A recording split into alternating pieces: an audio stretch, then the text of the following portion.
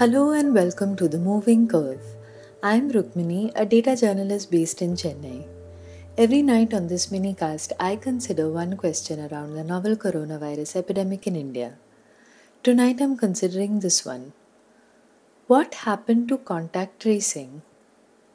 It's day 122 of the novel coronavirus epidemic in India, and we are reporting 1,73,763 cases with 4,971 deaths. I've been complaining for some time about the lack of data around India's patients, and now we finally have some. For the next few episodes, I'm going to be talking about some of the findings of a study conducted by the India COVID 19 Study Group, a group of scientists and epidemiologists anchored by government institutions using data provided by the Indian Council for Medical Research. The study was published in the Indian Journal of Medical Research, which is essentially the ICMR's in house journal.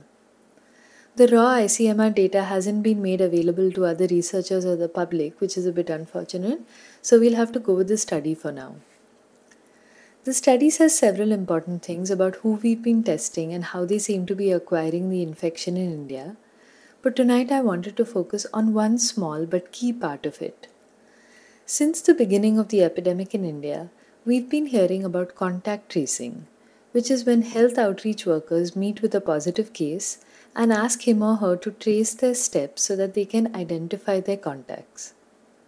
According to India's testing strategy, we test immediate family members even if they're asymptomatic and symptomatic contacts of confirmed cases. It's hard to remember what things were like 2 months ago, but at the beginning of the epidemic, all of the stories were really around contact tracing. There were those flow charts of a confirmed cases movements that would be put out by the district administration and then widely shared over WhatsApp. There were unforgettable stories like that of the Kasargod man who returned from Dubai and attended weddings, naming ceremonies, funerals, and a football match before developing symptoms and testing positive, leaving the local administration something like 3,000 contacts to trace. And then over the next 2 months, we had over 1 million cases and 5,000 deaths, and we stopped hearing that much about contact tracing. I had honestly begun to think that contact tracing was a quaint thing that we did early on, and now that the virus was out there in the community, there was nothing much that contact tracing could do. I was wrong. Around the world, many countries have kept up with contact tracing with a vigor that is amazing to me. South Korea produces a daily press bulletin that is more detailed than the IJMR research paper, and it publishes it every day. I've linked to the most recent one, and it shows that fewer than 10% of cases are those in which the contacts, meaning the source of the infection, is not yet known. Just 10%. Among cases that came up in the last 2 weeks, just 7% are still under investigation. And those are not just numbers to put in a dashboard. Aggressive contact tracing helps isolate people before they develop symptoms. The percentage of patients who test positive after being identified through contact tracing and placed under self quarantine is near 80% in South Korea. If every Indian state functioned like a mini South Korea, we'd be in a similar position right now. Instead, here's what the ICMR data shows. Of the over 1 million people tested by April 30th, the mode of transmission is not known for 57%, and of the 40,184 people who tested positive, the government does not know how 44% of them got infected. This number has only grown over time. Even relatively developed but high COVID burden states like Maharashtra and Delhi are not doing enough contact tracing. Maharashtra on average tested 2.3 people per confirmed case and Delhi just 2.1. Karnataka is a notable exception.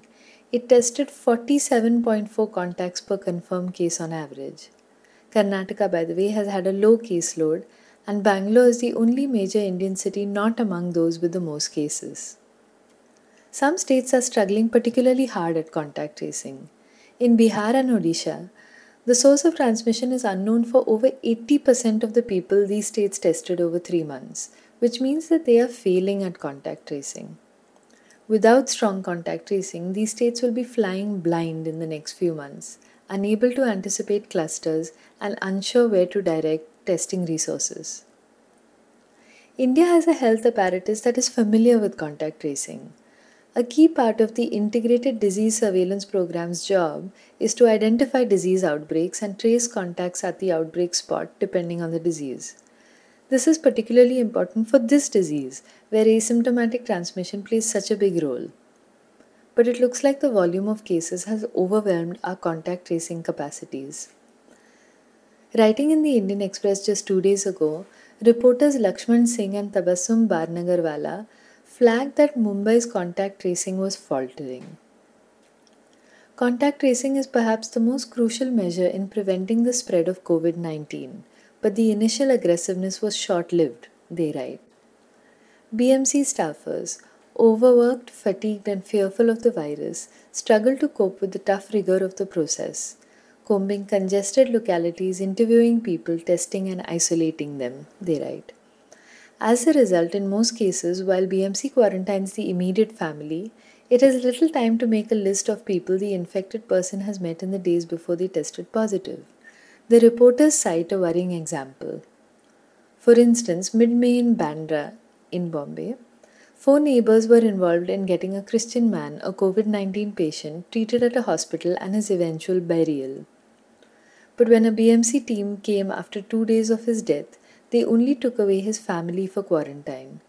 The rest were not even asked if they had interacted with him or had any symptoms, the report says.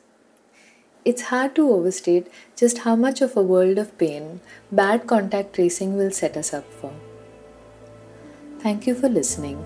This episode was edited by Anand Krishnamurthy. Tomorrow, a new question.